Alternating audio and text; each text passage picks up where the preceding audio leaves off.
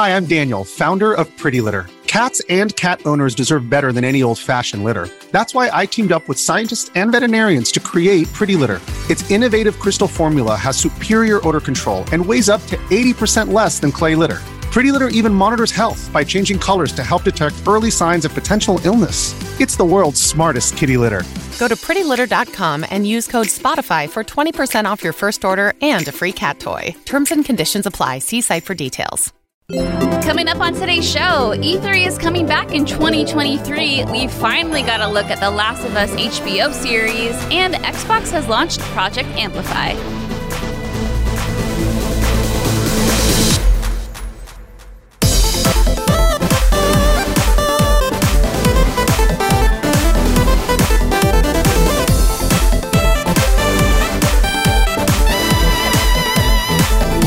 Everybody, welcome to another episode of the What's Good Games podcast, your source for video game news, commentary, analysis, and funny stuff every Friday. I am Brittany Brombacher, joined by the lovely, I need a nickname for you, the dancerific, Rihanna Manuel Pena. Thank you. Hello. I'm excited for this twofer with just you and me, Brittany. Dude, I don't think we've done a twofer before. Well, not on a podcast. I know. I was like, God, I need like a really good new intro name. Some folks did call us Brittry. Okay. Brittri on patreon.com/what'sgoodgames. Why not Brittana? Brittana. Dude, I love it. Yeah. Brittana. It sounds like the name of a ship, like a big luxurious yacht. Oh, yeah. Now I'm thinking of Encyclopedia Britannica. Okay, so it's a big encyclopedia-based yacht out in the middle of the ocean. You know, it looks like a book, but it's a yacht, and it's called the Brittana. It's a very well-versed ship. It's a very well-versed ship. Hello, friends. Andrea Renee is not here, which is why the show has already gone off the rails. She is taking this week for a little R&R, which is something we all can use from time to time. So if you feel like you need the time, don't be afraid to reach out. Treat yourself right. We have a fun and interesting show this week, some very interesting news articles, and you have been playing some Netflix games, which I'm very excited to hear about. But first, I want to give a shout out to the Patreon producers, Chewy's Godson, Alex Rogopoulos, Ferris Atia, Justin Fauci, Punctified, and thank you, new podcast reviewers, La Spicy. And I know y'all do this on purpose. Ree, why don't you give this one a shot? You want to try pronouncing this name? Thank you for your review, Mr., Miss, or person. There you go. You know, I was actually able to follow along with you. You did I was like, okay, she got the at the end. She's done. You know what? For prosperity's sake, I'll go ahead and I'll actually read out the letters. We got AGS, HIV, N, JDZ, GBB, JVDH. Thank you. Thank you very much. And I do appreciate the fun tongue twisters from these reviews. As we say every week, they make us feel all warm and fuzzy, and they sometimes do give us that extra little push, and we just greatly, greatly appreciate them. And this show today, this week, is brought to you by patreon.com/what'sgoodgames, where you can sign up if you want to support the show. And if you can't, that's okay. Leave us a review. We appreciate all of your support. But let's talk about the news here, because we got hit with a big old, big old slab of E3 meat this week, Ree. That big old news announcement sausage. So E3 2023, it is coming back after 3 years in the dark. This comes from gamesindustry.biz. This week, E3 team is sending its plan for the show. Oh, yeah. And real quick, I just want to preface before you start reading this. Everyone listening, this first 2 paragraphs is written from the first person perspective of the author. So if it sounds like Rhea is talking on behalf of herself, she's not. Just want to throw that out there. And then it gets into the meat. But it didn't make sense if I cut this part out of the article. So as you were, my friend. Thank you. So to quote the author, I quipped last time that this deck would inevitably get leaked, and so I thought, why not leak it ourselves if that's even possible? Now, to be candid, this isn't everything. It's not even most of it. The E3 team is still being built, and there is a lot more to come, but this is what we've got so far, and let's start with the facts. The E3 physical event will take place from Tuesday, June 13th through Friday, June 16th at the Los Angeles Convention Center. It is a business and consumer show. The first 2 days are only for business. The third day is business/consumer day, while the fourth is purely for consumers. The team had set themselves quite a few lofty goals with E3, as you may remember, but the 3 core objectives are: make a better business event, event where it's easier to connect, meet, and conduct interviews. Hallelujah. Make a better consumer event where there are things for fans to actually do.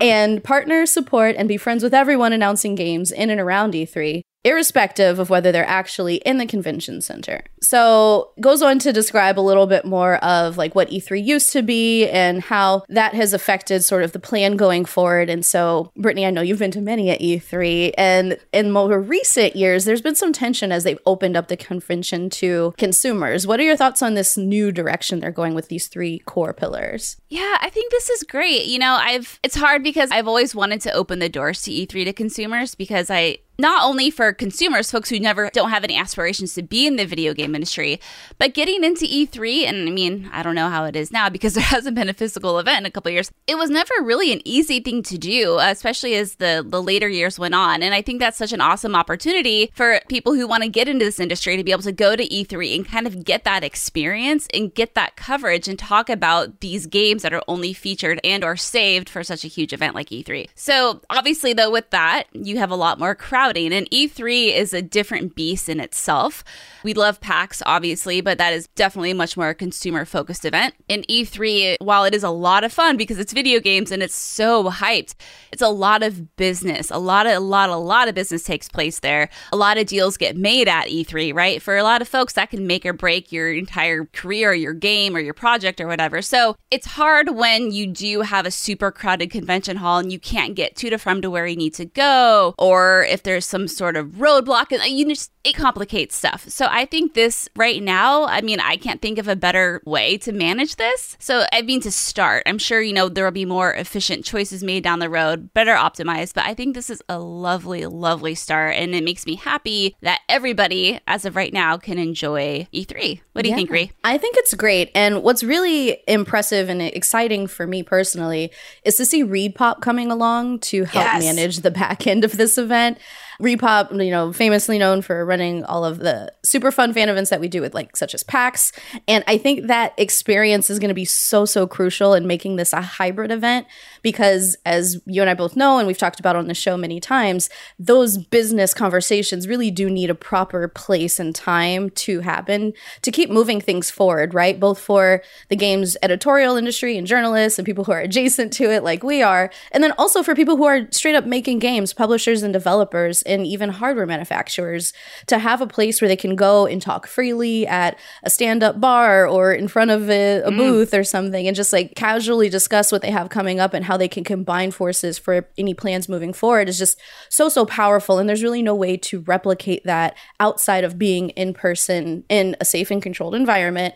And that's a lot more feasible without thousands and thousands and thousands of people around who are listening in, right? So yeah, it's good that they're doing that separation, but then also giving the opportunity, as you mentioned, for people who are coming up in the space and who want to be content creators, who want to be developers, to have an opportunity to rub elbows with those same people. It's like a best of both worlds situation, right? And I think ReedPop is the right choice to make this possible. I think they know how to handle large crowds of people who are excited about something, but keeping things safe and manageable. And at the same time, obviously E3 is known as a business-to-business, consumer / whatever type of convention more recently, but originally it was, an absolutely inside networking industry event. So I'm glad that they're keeping the spirit of that for sure, because that is a really important piece that I didn't want them to miss. We have a specific feedback here from somebody who asked a question, right? Yeah, we do, from Nova. Hi, Britt Ree. There's the name.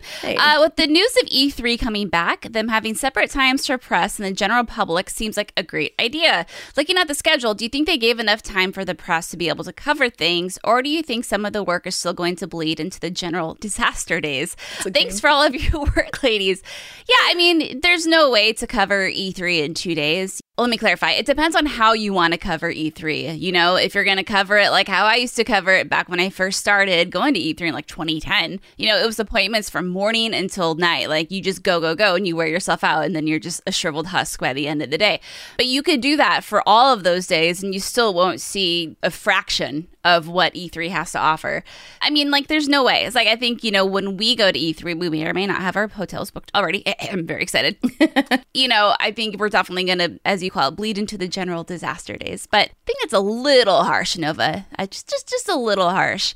But yeah, I think this is the way to do it. And unless you want to give us 2 full luxury weeks at E3, but then the whole industry would collapse probably. Just send everyone to like Punta Cana or something. And, going back, what I like about what they're doing here with these 2 areas is it sounds like the one half of the convention center is just going to be like much quieter, probably more calmer booths, networking areas, and then the other half will be the quote spectacular E3 that you're used to. And I think that's really important, and I think that also kind of lends itself to the point I was trying to make earlier. When you're trying to have those really important business meetings or networking or talk to a developer about their game or whatnot, and you have all those really loud flashing lights and the loud sounds and booms and audience cheers and woots and hollers, while the energy is really awesome, it can make it really difficult to actually have that conversation there, which is why you're generally like, okay, let's go to the Jada Marriott and like grab a drink. But it sounds like, yeah, like this other half of the convention center will be made specifically quieter, where maybe the booths won't have like those. It'd be more like what I imagine what a preview event looks like, where right now, it's just kind of an open area with just like, several TVs and controllers and dev and PR on standby, which sounds great. And I'm happy that it sounds like everyone can kind of enjoy E3 now. There is some interesting stuff in here that gamesindustry.biz has, I don't want to say leaked, because maybe it's a leak like they said, but the stuff does get kind of interesting. So business folks now will receive data, insight, interviews, and analysis direct to their inboxes and in print before, during, and after the show. And when it comes to fans, E3 will invite consumers into their halls on Thursday and Friday. We talked about this, but then they go on to say the show will be more accessible for indies and indie publishers to showcase titles in the concourse hall, which will also be open to gamers. And the team is planning elements outside the LACC, plus numerous game presentations that fans can watch in person or online during those final 2 days. During the week of E3, some game companies will want to showcase in different spaces and at different times. We've seen this with a lot of major companies. E3 will officially partner with as many of these other events as will have it, and for free. And those who aren't joining officially, it will still support the games and companies within those shows too, which is so great because now it's not like this competition, right? Like E3 versus like EA Play or E3 versus Xbox or whatever you want to call it. I love this idea of just kind of bringing everyone together and making it one as unified as you can get it week. Where they all kind of work together and the pieces all complement each other. And then this is really neat too. So E3 will do this to the editorial we mentioned earlier. The features, articles, insights, and reports will cover everything going on that week, including before the show and after. You could be showcasing at the PC Gamer Show or Summer Games Fest, and E3 and Game Informer will still want to hear from you and talk about what you're doing. Attendees to these events can access this editorial for free too. And then they go on to talk about a meeting app where you can, if you consent, you can be a part of this app where people can find you and request meetings with you, blah, blah. This is great. Yeah, I love hearing that they're increasing access for people, right? Yeah. In as many ways as possible. And it's interesting that they mentioned specifically Summer Games Fest, because as we all know, Summer Games Fest has been sort of the de facto E3, at least virtual conference for a lot of people for a couple years now. So it makes sense to play friendly with the people who have been holding it down where you were gone. Does it really bode well to make immediately enemies with, Keighley's shows, but... It's encouraging. It's encouraging that they're looking for a way to bring all of this stuff together, all of these disparate things, your Ubisoft Forwards, your Nintendo Directs, your Xbox Showcases, your EA Plays, and like giving you a hub, like where you can make sure you've caught up on everything. And making an app is a very straightforward way to do that. Not everybody has access to an app, but it's a lot better than just searching everything on the internet every week like we do. Yeah, and it's cool that E3 attendees will be able to find you in the app and schedule meetings with you if you're exhibiting in the car park, thinking about like Devolver there. I think this is just really cool. It's definitely a step in the right direction, and it's the sort of thing where they do have a lot of experience with PAX, but E3 again is like this whole another beast, this old like different almost culture and vibe, if you will.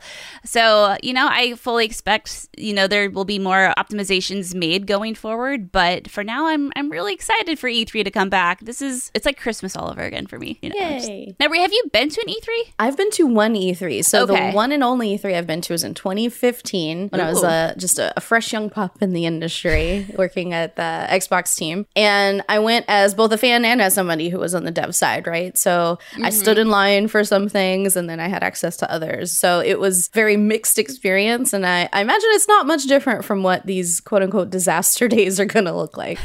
Qtainment. Remember the Qtainment stuff that we've been talking about? I want to know, what is this Qtainment? I want to know, but we will find out. Oh, it's going to be good. All right, enough about an event that's like 9 months from now.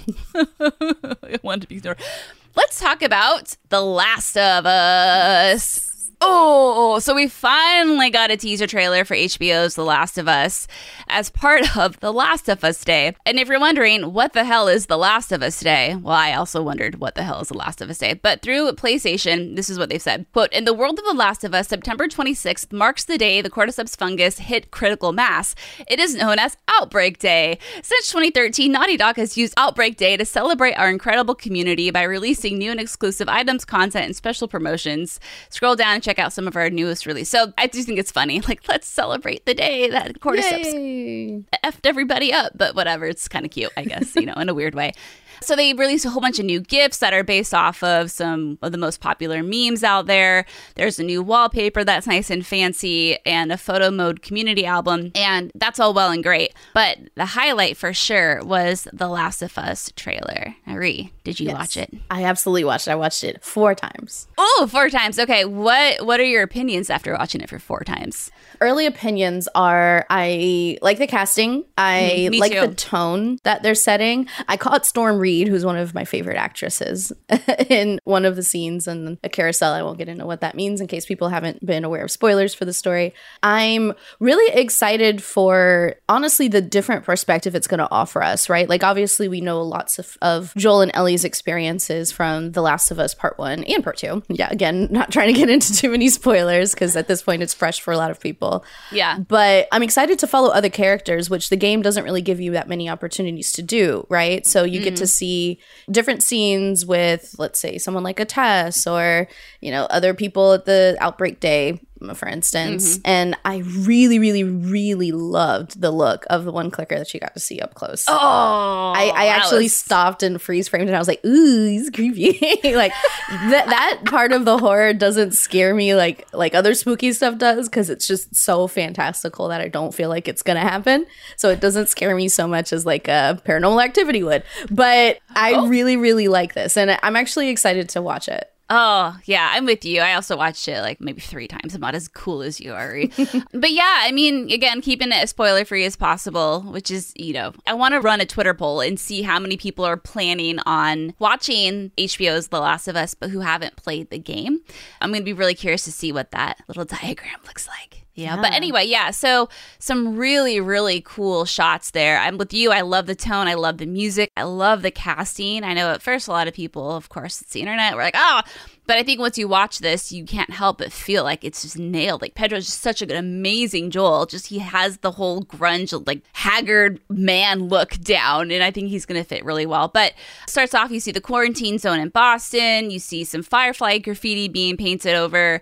There's a shot of Tess, Joel, and Ellie leaving Boston. And then there's this, like, one shot of downtown Boston when the lightning flashes. And it's such an awesome look. And because that's for me one of the main, like, holy crap moments from the game, when you first get downtown Boston and Ellie is just like blown away by the size of these buildings. And I think that shot really encompasses that. So that was great. We got to look at Marlene, Ellie, Riley, and then Joel and Sarah. Not looking forward to seeing that part, but it's got to happen. And then based off what you were saying earlier, like some of these, a different look and a different perspective from some of these iconic characters. And that's something that I just really love. Neil Druckmann's obviously, I think, like, what, executive producer on this. He has some big high up role, so he's very involved, and so that's why I'm feeling confident about how this is going to go down and some of the expanded looks at these characters that we're going to get. I think it's going to be really exciting. We do have a couple characters in here. Well, one character at least. So there is a glimpse of Melanie Lynskey. I'm so bad at names. Lynksey. I'm so sorry, Melanie. Her character. And so according to Polygon, she's playing a character named Kathleen, who is, quote, a ruthless leader of a revolutionary movement in Kansas City. Joel and Ellie travel across a huge portion of the country in the games, but it sounds like the HBO show will fill in some of those gaps and talk about Kathleen and what her group is up to. And then if y'all remember Henry and Sam, not going to go into who they are, the role they play, they meet them them in Kansas City instead of Pittsburgh, which is the original location. And HBO said Sam and Henry were, quote, hiding from a revolutionary movement seeking vengeance, which is Kathleen's group. So Fireflies are not Fireflies, or? I think the Fireflies are still Fireflies. I think this is a new group that's been created for, you know, some reason or another, maybe to flesh out some certain plot holes or movements, or I don't want to say plot holes, but you know what I mean. So anyway, we'll see. Like, and I think it gives people something else to look forward to. I'm all for that, you know. And then again, you have Resident Evil Netflix show, and that tried to go on with its bad self, and well, we saw how that went. But because Neil has a direct involvement in this, I'm very excited for it. So yes, and I have high hopes for Netflix moving forward. We'll talk about it a little bit more later in the show, but fingers crossed they get this one right. It looks good so far, for sure. It does. And Sean I wrote in from patreon.com/what'sgoodgames and asked, with the Last of Us trailer, which scene from the trailer looks the closest from the game? For me, it is the sound of the clicker in the stealth area of the game that is shown in the trailer. That is a really good scene where I think it might be the scene where Ellie sees a clicker because she sees a clicker for the first time when the clicker's already dead. And this, there is a scene where Joel is with Ellie and it looks like Tess, but maybe it's someone else. But, you know, you can tell that Ellie is freaked out and Joel just kind of looks at her and like puts a finger up to his lips. Yeah. And oh my God, I'm really excited for this, Like, I'm really excited for this show. And anyway, I really like the scene where they're riding on the horse and it's like, save who you can save. It's literally like, y'all, if you can't be quiet and sneak around, peace. Like, you ain't making it. Like, we're out. It's very much like the game. Now's not the time to be stepping on some broken glass. It's like, don't trip on that tree root. Come on. Like, we gotta run. I think the scene for me that really got me is the one where Joel it looks like almost like shaking Ellie. And if you look at some of the frames, someone compared it, and they're pretty much shot for shot. That's a very emotional scene and a very strong scene and important to the relationship of Joel and Ellie. So I understand why you would kind of do that frame for frame. And people pick up on that, and we remember that, and it really makes us gamers feel heard. I'm just joking. We're not that. I mean, a lot of you are that self-absorbed. But anyway, I digress. So yeah, I think those are some really good scenes there. But that's enough about clicker talk and other stuff. That's a really bad segue. I was going to say cheese, and then I'm like, wait, we didn't talk about cheese at all. For some reason, cheese came into my head, Ree, and I don't know why. I warned you before we started the show that I have lost my goddamn mind. It's fine. It's absolutely fine. We all Clicker cheese. Get the new dairy product at your local Safeway. Oh, I got you. I got a segue. Okay. So the iconic sounds of a clicker are not unlike the sound of an Xbox boot up screen. Ooh, Xbox launches Project Amplify to support Black youth interested in the gaming industry careers. So this comes from Xbox. Thought it was really important to highlight, so we are going to talk about it. A recent survey from HBCU Connect, historically Black colleges and universities is what that stands for, commissioned by Microsoft, determined that out of 200 respondents, approximately 95% of college students and alumni from HBCUs across the country share that they have interest in a career in the gaming industry, with 34% of respondents stating that they were specifically interested in program management roles, 24% interested in engineering roles, and 18% interested in gaming development roles. This week marks National Historically Black Colleges and Universities Week in the United States. Gaming is a leading form of entertainment, but today only 2% of professionals, 2% in the video game industry are Black, compared with 13% of the U.S. population. In partnership with members of the Black communities at Xbox, Xbox is looking to uplevel that statistic and close this gap by promoting pipelines for Black people and youth across the gaming industry. Introducing Project Amplify, a video series that aims to magnify Black voices within Xbox to inspire, educate, and motivate youth across the U.S. to aspire towards careers in the gaming industry through real-life storytelling from Black leaders and employees across the Xbox ecosystem. Project Amplify features 14 Black employees from across Xbox as they each share advice, insights into their current roles, and highlights from their time within the gaming industry. This video series is meant to educate youth on the diversity of roles within the gaming industry while highlighting some of the Black people who are working in these roles daily. To launch this initiative, Xbox is partnering with the 2022 Revolt Summit and AT&T for a 2-day event, September 24th through the 25th, which was a couple days ago, to reach students and gaming enthusiasts through on-site industry panels and networking opportunities with member of Black communities at Xbox. Bravo. This is the work we love to see. Thank you, Xbox. Sorry, continue. Take the floor, honey. Like this, I want to hear, obviously, what you think about this. Yeah. So in case you are not watching on youtube.com/whatsgoodgames, that was Brittany and I giving a round of applause, not anything else. And this is really incredible. I am a huge proponent for diversity, equity, inclusion in the video game space. Obviously, that's something that I speak a lot about. And there are many different ways to increase representation and retention for Blacks in the gaming industry. Because a lot of times people are interested, as Brittany talked about in the beginning of that quote, there's an overwhelming amount of interest, right? Like a lot of people love games. A lot of people have grown up with them. They play with them all the time. Their parents love them. Like everybody is into this stuff, right? Like it's fun. It builds communities. It's a really great place. That's why we're all here. And for there to only be 2% when that is more than 10% less of the overall population is clearly a systemic issue. And the only way to address systemic issues is to change the system. And that begins with showing people that they can. And so we're at ground zero, right? We're at the base level of impacting the space and being that change and showing people that they can do it because someone else is already there doing it is step one. And I know that this work is continuing in lots of other spaces as well, but it is so, so brilliant to see Xbox taking a step forward in this way, AT&T getting involved for this to be happening at HBCUs, which I did not go to a historic Black college or university, but my sister did. And I know that they are so, so invested in building a network for their graduates and alumni that this is the kind of partnership that can truly impact change. And I am so, so proud of Blacks at Xbox for pulling this together. I love y'all. And I'm just really happy to see this coming to light and for people to be celebrating it at the same time. This is wonderful to see. And obviously, you know, I'm as white as they come.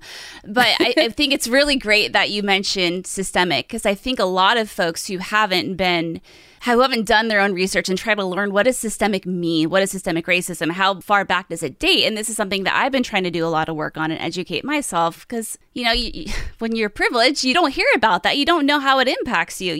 It's not a part of your life. And it's really unfortunate that so many folks are just so unaware of why something that's systemic can impact something. And then because you have the privilege, you've never seen it, you don't understand why something like Project Amplify is needed. That's why I'm so happy, Brie, you just nailed that. And this is just wonderful. And again, as a woman in the industry, obviously I see a lot of, I never thought I could get into games, but then I saw someone who looked like me. It's just all about representation and someone who looks like you getting in front of a camera and making themselves known. And that can have a huge, huge impact. But not everyone has that equal opportunity to do that, right? And so again, like just from my perspective, I think this is wonderful and lovely. And hopefully we'll see more of this because it's needed. 2% Absolutely. Is far too low. What the hell?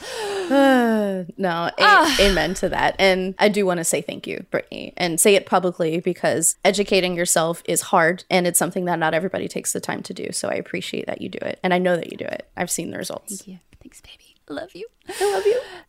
I would say now is when we talk about it in case you missed it. But honestly, there hasn't been a heck of a lot going on. You know what I mean? There's like some, you know, Marvel news with some Deadpool and Wolverine. But what? See, I'm not aware of this. Do you want to talk about it? Yeah, I'll give it really quickly because you really should just go watch Ryan Reynolds' Twitter video post from today. Today is the 27th, if you're not aware that we're recording.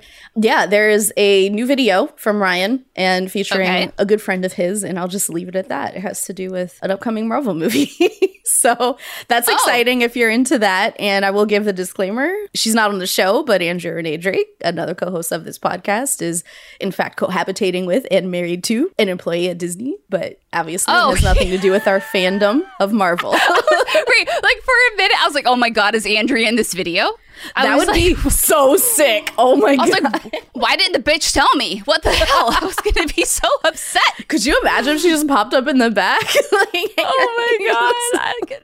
She'd be like, hey, husband works for Disney, take a shot. Oh my God, I would pass away. Yeah, that would be quite but no, like honestly, real talk, I've been checking, and we're recording this, by the way, on a Tuesday, so news is very light as of right now. So apologies, but you know, we'll try to make up for it in our hands-on section. We'll try to milk it for all we can. Milk it like a fat udder on a cow. Yeah, nice and engorged. I'm so sorry. No, I love it. A nice engorged udder. Oh, girl.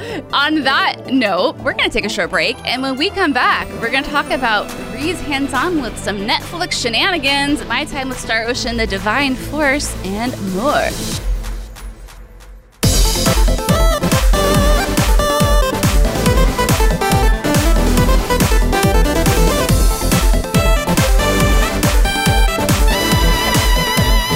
Welcome back, ladies and gentlemen, boys and girls, cats and dogs. The second segment of the What's Good Games podcast, where we talk about what we've been playing and any preview events we may or may not have been to. This episode is brought to you by Reese's Peanut Butter Cups. In breaking news, leading scientists worldwide are conducting experiments to determine if Reese's Peanut Butter Cups are the perfect combination of peanut butter and chocolate. However, it appears the study was inconclusive, as the scientists couldn't help but eat all the Reese's. Because when you want something sweet, you can't do better than Reese's. Find Reese's now at a store near you. Hey, it's Kaylee Cuoco for Priceline. Ready to go to your happy place for a happy price? Well, why didn't you say so? Just download the Priceline app right now and save up to 60% on hotels. So whether it's Cousin Kevin's Kazoo Concert in Kansas City, go Kevin, or Becky's Bachelorette Bash in Bermuda, you never have to miss a trip ever again. So download the Priceline app today. Your savings are waiting. Go to your happy place for a happy price. Go to your happy price, Priceline. Also, maybe we'll talk about engorged udders, who could say. But first, Ree, you have been playing Desta, The Memories Between. I have. So I have been given the privilege of previewing Desta, The Memories Between. Thank you so much to the team behind Netflix Games. I'll talk about them a little bit more in a second. But first, let's get into Desta, because Andrea and I awarded Desta, The Memories Between at the Arena booth at Gamescom this year. And it is so deserving. Now that I've finally gotten my grubby little fingers on it, I can absolutely say it holds up. I'm really excited for everybody to play this and to tell you about it. So Desta, The Memories Between is a mobile game, and I will explain a little bit more about that again when I talk more about Netflix games, but I've been playing on my Samsung S21 Plus. It has been clear that it is on Android OS, like the current OS, so if you have any Android device, it could work. So it could work on, maybe you have a fancy tablet or something like that. You can absolutely play it there. On my screen, I'll show you how big it is compared to my hand. On this size screen, it is easy enough to see the text that I don't have to squint. But it is a note that it may be small for some people. So it depends on your depth perception, your sight ability. But I have not had any personal issues with it. As far as the accessibility of the game, I am not qualified to speak to it. So I would highly recommend looking into that if this is something that you want to play and you have sight challenges. But the positives of the game. Soundtrack, oh my gosh, It is so chill. It's like this groovy, ethereal, like hip hop sort of space. Oh. I literally had my headphones in because it recommends when you start up the game to play with headphones in. And I put it down to like send an email because I was playing sitting here at my desk. And it was maybe a good like 10, 15 minutes before I realized I was listening to the game soundtrack and not just my normal, I'm chilling out, lo-fi hip hop girl stuff. It's that good. Oh. It is super good. I cannot wait for the soundtrack to come out on Spotify. I hope they do that soon because it is incredibly good. As I said, I played on my Samsung and it's all touch controls. So you're clicking on your character, you're clicking to throw balls, which I'll get into in a second. And then you're also clicking to like progress dialogue because it has lots of elements of dialogue in it. You know, you see your character pop up in a little text bubble and then the other character in their text bubble, you know, all of that good stuff. So the type of game it is. It's sort of like, it's got XCOM elements, so there's definitely some, you know, turn-based strategy stuff. There's like some team mechanics where, you know, you're managing the different abilities of your team members and like positioning from them and like their, you know, the different ways that they can affect the game that are different from your character. And then you're also facing off against enemy that have similar move sets, but then you're also throwing a ball at them in order to try to like hit them, which is the way that you defeat them, you know, like taking out their hit points with this ball. You can pass the ball between characters, and there's some RPG elements where you're upgrading your abilities and your team's abilities as you progress. But then there's also some roguelike elements because every time you fail, if you get hit too many times, you wake up from the dream world where you're playing the game. So it's kind of complicated because I described it poorly, but no, I love really it. It's straightforward once you get into it. You described it well. I think it's just interesting because I love it when you get a mechanic or a setting that's just unfamiliar. So it's not like you can just like, oh, this is an action RPG. So you have a ball, and the ball is the only thing that can deal damage. Yes. Okay. And do the enemies also throw balls at you? They do. So imagine you're like at, let's say, a playground, and there's some obstructions. There's a swing set, there's a gate, there's a fence, a trash can, whatever. You and maybe, let's say, another teammate are positioned randomly to start the match, quote unquote, the match. And then an enemy and another enemy are also positioned randomly to start the match. And there's maybe like 4 balls on the ground. So you have to take one of your 2 action moves to either move and pick up a ball and throw it, or move, you're not all the way to the ball yet, move again to pick up the ball. Or you could move to the ball and then throw it to your teammate, and then they could move and then throw it at the enemy. So you have different combinations, and you and your teammates can move in any order you like, which is really part of like sort of like the puzzling of the strategy. And the same goes for your opponents. Some opponents can hit you without a ball. Some of them have to have a ball in their hands in order to throw it at you. And you can ricochet balls off of things. So if you're good enough, if you're skilled enough, you can throw a ball at an enemy and catch it as it bounces off of them, and then throw again immediately. So there's lots of twitch skills involved, lots of aiming, lots of English and pool terms and angles and stuff. It's a lot of fun. And what's really, really cool is that as you progress through these dreams, these levels, you are meeting characters from Desta's past. So Desta is returning home after the death of their father and reconnecting, or at least preparing to reconnect with people that Desta has left behind. And if you've ever played a conversation in your head before you had it in real life, you'll know exactly what I'm talking about when I say that this goes so many different directions, where Desta says the wrong thing and someone gets upset, or they try to get real with somebody, but the person keeps avoiding them. And there's all of these different reactions, but Desta's continuously playing through all these conversations over and over and over again to try to win them, to try to get connected with the person that they've left. So it's really meta in the storytelling, but at the core of it, it's, you know, sort of Into the Breach style attacking, right? But in real life, you're just trying to communicate with somebody, because that's what Desta used to do with their dad, is throw a ball back and forth in order to take turns communicating with each other to get to the heart of what they wanted to say. So it's very emotional, but you're also playing dodgeball. Like it's so hard to break it down without actually playing it or seeing it. But I've only played through the first 2 chapters, and I'm already like locked in with these characters, and I want to meet the rest of Desta's friends and past, you know, relationships, because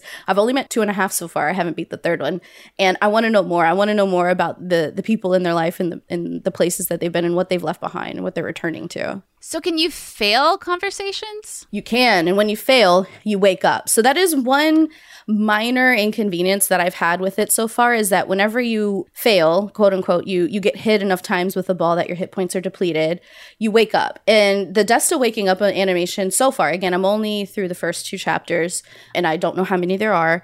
It's always the same. And there is a certain amount of time that you have to wait for Desta to go back to sleep, because that's, you know, a scene that plays out. And it gets a little repetitive if you're failing a lot, which I did for a while until I got the hang of it. And that was a little frustrating. But I do really enjoy the fact that when you get back into the game, you feel like you have better awareness of what you need to do, and you almost always have a plan on how to do it better. That progression is really sort of based on how quickly you will learn the game mechanics versus how difficult the game is. Okay, this is really interesting. Definitely sounds like something I haven't really played before. Kind of sounds like a bunch of different games mashed maybe into one in a sense, which is really cool. And I love that Netflix is making something like this. Yeah, so to talk a little bit more about Netflix, because I watched their more recent To Doom video. I believe it was live, but I watched a recap of it. They talked a lot about their new games initiative. So this is from help.netflix.com, their Netflix games information. So right now they have 25 exclusive mobile games. So that means that this game is on mobile exclusively with Netflix. There are plans for it to come to other platforms later, but they don't have any specifics on if it's coming to any other mobile platforms. But what you get with the Netflix games whole outfit is that it's included with your Netflix membership.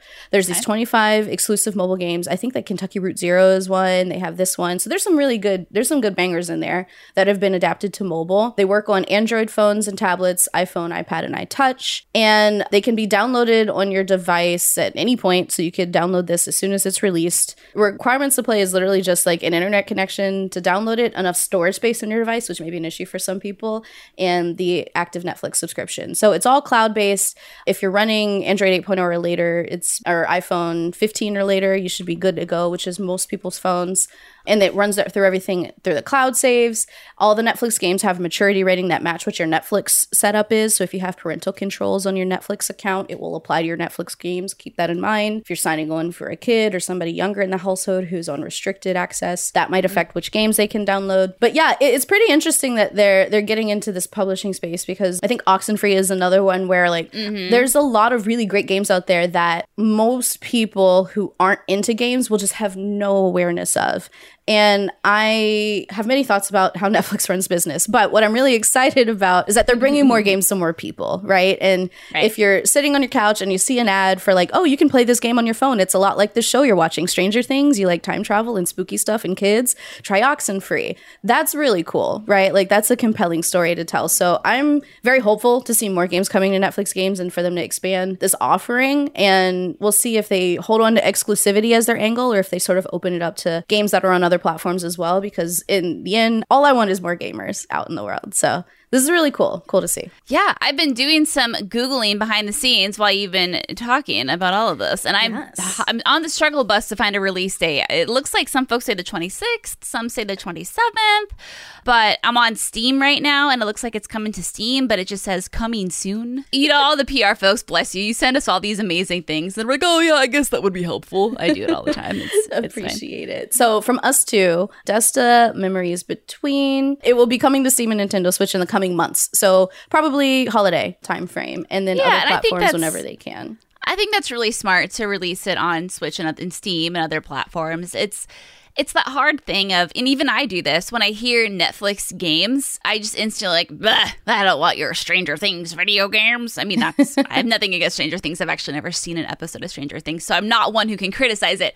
But, you know, it's kind of that knee-jerk reaction that I think a lot of us have of, this is just a cash grab. This isn't an actual, like, game with heart and soul put into it. You know, it's a lot of Bobs at the top, or whoever the executive is that's cracking the whip. So, no, I think it's really important and good that you're talking about this, in that you're giving us your thoughts on it, because it's definitely changed my perspective on the types of games that I might be able to see on the Netflix gaming app. And I think that's really important. And I don't think Netflix is going away from the gaming scene anytime soon. They just announced a new internal game studio in Finland, actually, not that long ago. Finland, a couple days back, maybe it was. But either way, I mean, that's awesome. Yeah, so I'm hopeful, like I said, for Netflix games. Hoping that it leads to more people normalizing gaming and making it a part of everybody's life. Yes. Everybody should check out Desta once it's available, either on mobile or on Steam or Nintendo Switch, whatever is your platform of choice. It is a very incredible experience so far, and I can't wait to see where they go with it, and everybody should give it a try, because it's very different. Yeah. And there's something there for everyone. It's so important to support games that are different. That's been my kind of like shtick for the past like year or so. Games that make you feel things. What have you been playing, Britt? What have you been feeling lately? Lord! Yeah, so I'm kind of in this weird like mood where I want to wrap up games that I never finished, and I don't know why. I think I have so many games that are at like that 70% mark, you know, that I'm just like, I need to finish. It's just before I start anything else. So I went back and finished Nobody Saves the World with Jason. This is an awesome indie game, and they just released Frozen Hearth DLC, which gives you 2 new forms and a fun little like gauntlet of challenges. So if you haven't played Nobody Saves the World, I've talked about it before, but it's this adorable roguelite, and it's co-op, and you don't have to play co-op, but I choose to. Split screen and online. It's on Switch. We were playing on Xbox, and it is one of my favorite games that I've played in a long time, favorite co-op games. And what's so charming about it is you have this big overworld and you play as this story that happens and you're this little like character named Nobody and you're this epic weakling. But what your shtick is that you earn a new form. So you can play as a horse, or you can work your way up and become a necromancer or a bee or a slug or a ghost or a mermaid or an egg. And each character, each form has its own moves, but what you can do is you can mix and match all these moves from these different forms to create pretty fun builds. Yeah, and that's part of the loop. And then as you know, you progress through certain characters, you'll level them up to a point, you'll unlock a new character and a new form, and there's certain dungeons. There's a lot of dungeons in this game, a lot of challenges, and what you have to do is like min-max and figure out what's the best form that, you know, to do that. Anyway, I've talked about it before, but it's a really, really special game, and Drinkbox deserves all of the praise they are getting for it. It's very good. So I went back and we finished that, which felt really good. Then we just went back and hopped into Saints Row again, because I think I left, maybe we have I don't know how many missions left. It says 50% on the completion screen, but I think it's the kind of completion screen that incorporates all like optional content into that. I don't think it's 50% campaign completion, but probably overall completion. Anyway, we just reached the point in the game that Danny was talking about when he was on the show. Of course, you're always on the show, you overachiever, where he was saying how you have to do some of the optional stuff to progress the main campaign. And so on Patreon, when I mentioned that I was playing this, Daniel Hull wrote in and said, "Firstly, let me say I had fun with Saints Row. My question for the group is, how do you feel about open world games roadblocking the story with, quote, optional content? For example, open 84 more criminal ventures before the next story beat. Thank you, ladies. Heart you." And what he's talking about is in Saints Row, you get to a point where, you know, I think I like the story in Saints Row. Haters are going to hate, but I think it's fun and entertaining and dumb. And like, that's what I expected. You know, we've talked about this. Yeah. But we're at the point now where it's like, hey, this thing that you probably thought was optional, turns out it's not entirely optional, and you have to do this. You have to do this optional air quote stuff in order to progress the main campaign, which really came at an unfortunate time, because the reason I wanted to come back to this game is I want to see what happens in the story. I want to do the fun campaign stuff, but now I have to do a lot of the side stuff, which I feel like personally, like I'm kind of tapped out. I've enjoyed the side stuff, but it's all pretty repetitive now at this point. I thought I could just say like, cool, I did it and walk away from it. But now I'm kind of being forced to revisit it and do it. I mean, whatever. Like, the game is still fun, but I'm going to see how much energy it takes. Because, like, how many driving missions do I have to do to fill this meter? Is it going to get too boring? Because, I mean, I got Elden Ring that's, like, tugging on my panties right now, being like, hey, girl, remember me? Yikes. We had a lot of fun together. You know, you miss me, you miss me. And the answer is, yes, I do miss you. But I know Elden Ring is going to take so much more time. So I'm like, knock out Saints Row first. But anyway, Rhee, how do you feel about this? When open world games roadblock the story with optional content. I'm not a huge fan. And Yeah. I appreciate the implementation of achievements for that reason. So if you are truly looking for, you know, checking off all the boxes, if you're a true completionist, if you know, seeing everything done is really your jam, I love that optional content is there for you to have something else to play, to collect points or defeat enemies or whatever it is that you need to do. I don't like when games tell you how to enjoy them. I like when games kind of put themselves out there and like, hey, whatever you like it. If all you want to do in Elden Ring is like play around with your stats, go for it. Like, if you never want to move past the character creation screen in Cyberpunk, fine. Like, I like when games just let you get out of it, whatever it is you want to get out of it. That's why I'm such a huge fan of Cult of the Lamb right now, because I'm just really just vibing with my villagers, barely going on runs, and the game's like, fine, that's whatever. I don't like when games force you to play it a certain way. So that's why it's not my favorite mechanic. That's totally fair, and I think that's a really good point. I mean, it remains to be seen if this optional stuff will tie in epically to the story in some way, shape, or form, but even if it does, even if it takes me 5 hours from now, it still takes me 5 hours from now, and I have no inkling that that's actually going to be the case. So it feels like just kind of cheap padding at that point. I think it's great if you put the fun optional content in the map for people to enjoy it, have fun with it, because it's fun. But, you know, you get to a point where you're like, okay, I've done this enough. I can only do the same mission over and over again so many times with a different setting and, you know, whatever.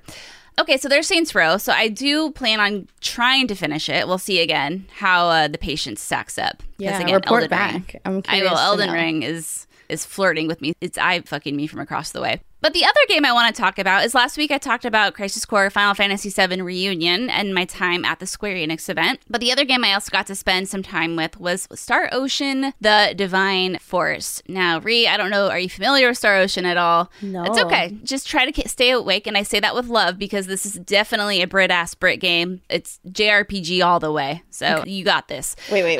Check your posture. Yep. And tape your eyelids open. No.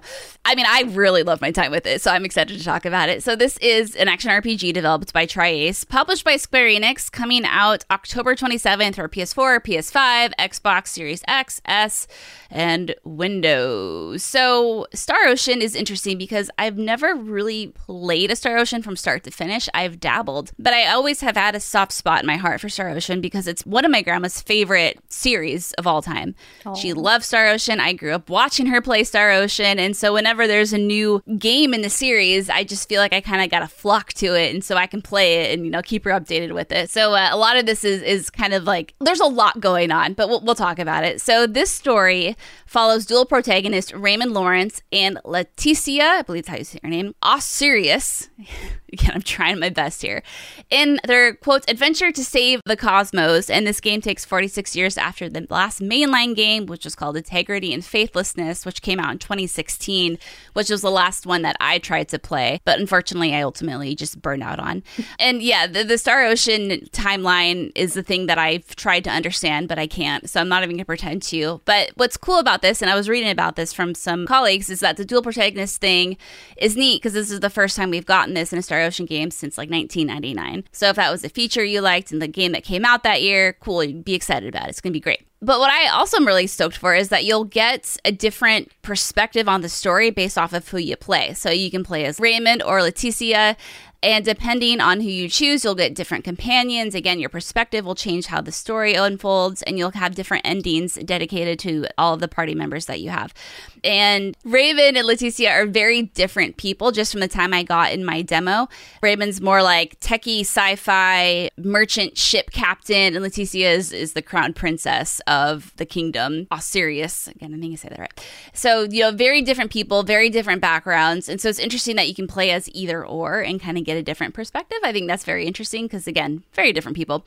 And so as far as the story goes, essentially you have this federation that usually stands for peace in the galaxy, but now, of course, shit's gone south and they are evil and they are destroying planets. It kind of sounds like a Dragon Ball Z plot, but what do I know? So you have Raymond, who's the captain of a merchant vessel. He's on a standard transport mission when shit goes south, and he is attacked by a member of said federation, who, again, the evil people now.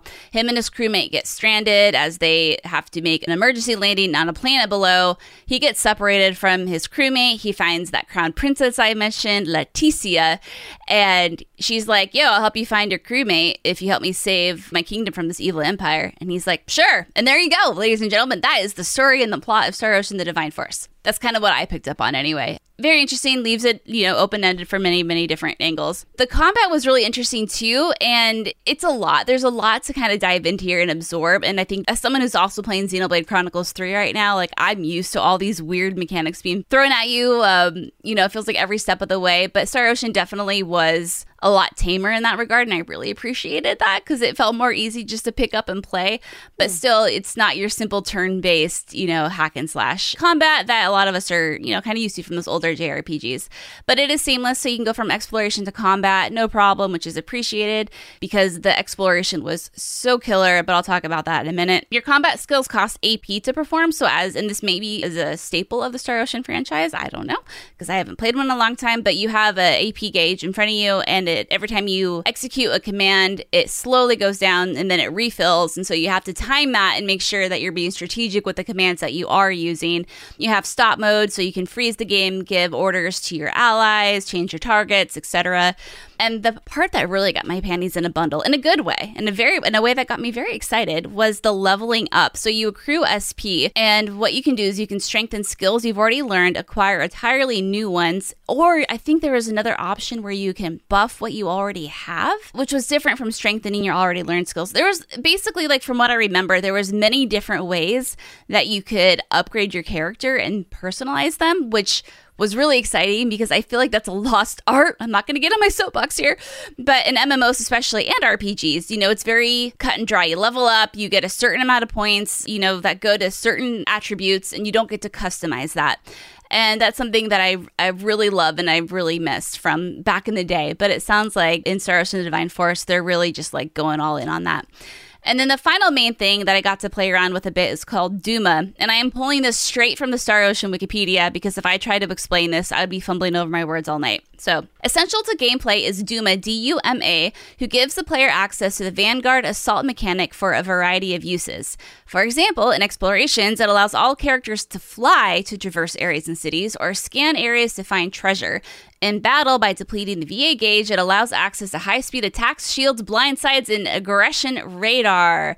And then you can use the Duma to find treasure throughout the world. You can boost it with gems you find throughout the world. Anyway, it's a lot, and I get it. And Ree, you're a fucking trooper, and I love you. But you know, honestly, like I said at the top of this, going into this, I was like, okay, Star Ocean, something my grandma really loves, therefore I have a soft spot for it. But my expectations weren't like super high.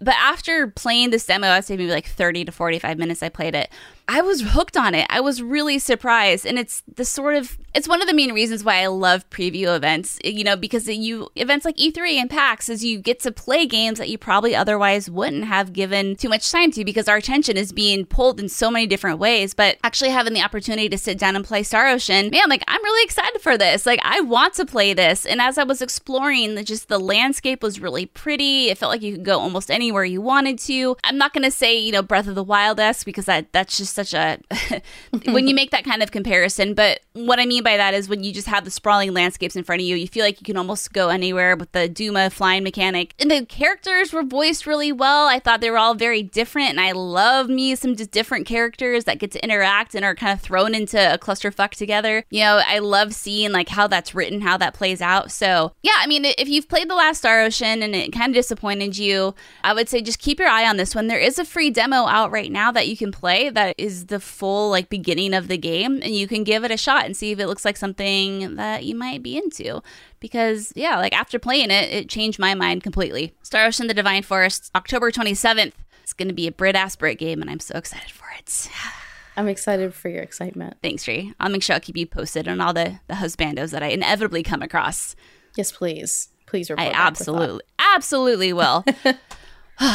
Well, Ree, I think that's it. You got anything else you want to chat about? You want to talk about your toenails, your toes, big fat toes? We're talking about my fingernails. I did them for the Miami Dolphins since we're going to be going to a Dolphins game soon. Nice. Okay, see, I need to grab inspiration from you because first of all, mine are grown out as hell because my nail lady had a COVID scare, so I couldn't go in. Yeah. But they're just plain. I need just like some fancy. Do you pull inspiration from anywhere? I do. I look on like Pinterest, and I actually watch like 3-hour-long nail design compilations to come up with ideas sometimes. But most of the time while I'm just sitting there doing them, I'll do something by accident, and then I'm like, oh, that's cool. I'll go with that. So, you know. You're so talented. Inspiration comes many ways. Thank you. Good for you. I mean, like, they look professional. Oh, thanks. Well, I mean, it helps that I can take as long as I want when I do it myself. So I know, but 4 hours is achievable for me because I don't have clients coming in that I have to get to. That's true. So you're just walking around with like 5 nails done. You're like, hey, what's up? Yeah. It's Ree, the professional nail artist. Right on. Well, great. Well, yeah, we should talk about that. So you, my dear, are heading out next week for a fun thing. I am heading out. So I will be in the New York area for Comic-Con time frame, which I'll be able to talk more about when I get back. And I do not think I'll be able to make the show next week, but I know you and Andrew will hold it down as always, and I'll have lots of fun stuff to share with you after I'm back from New York. Yeah. Have you ever been to New York Comic Con before? I haven't. No. This will be my first time. Yeah. Well, that's very exciting.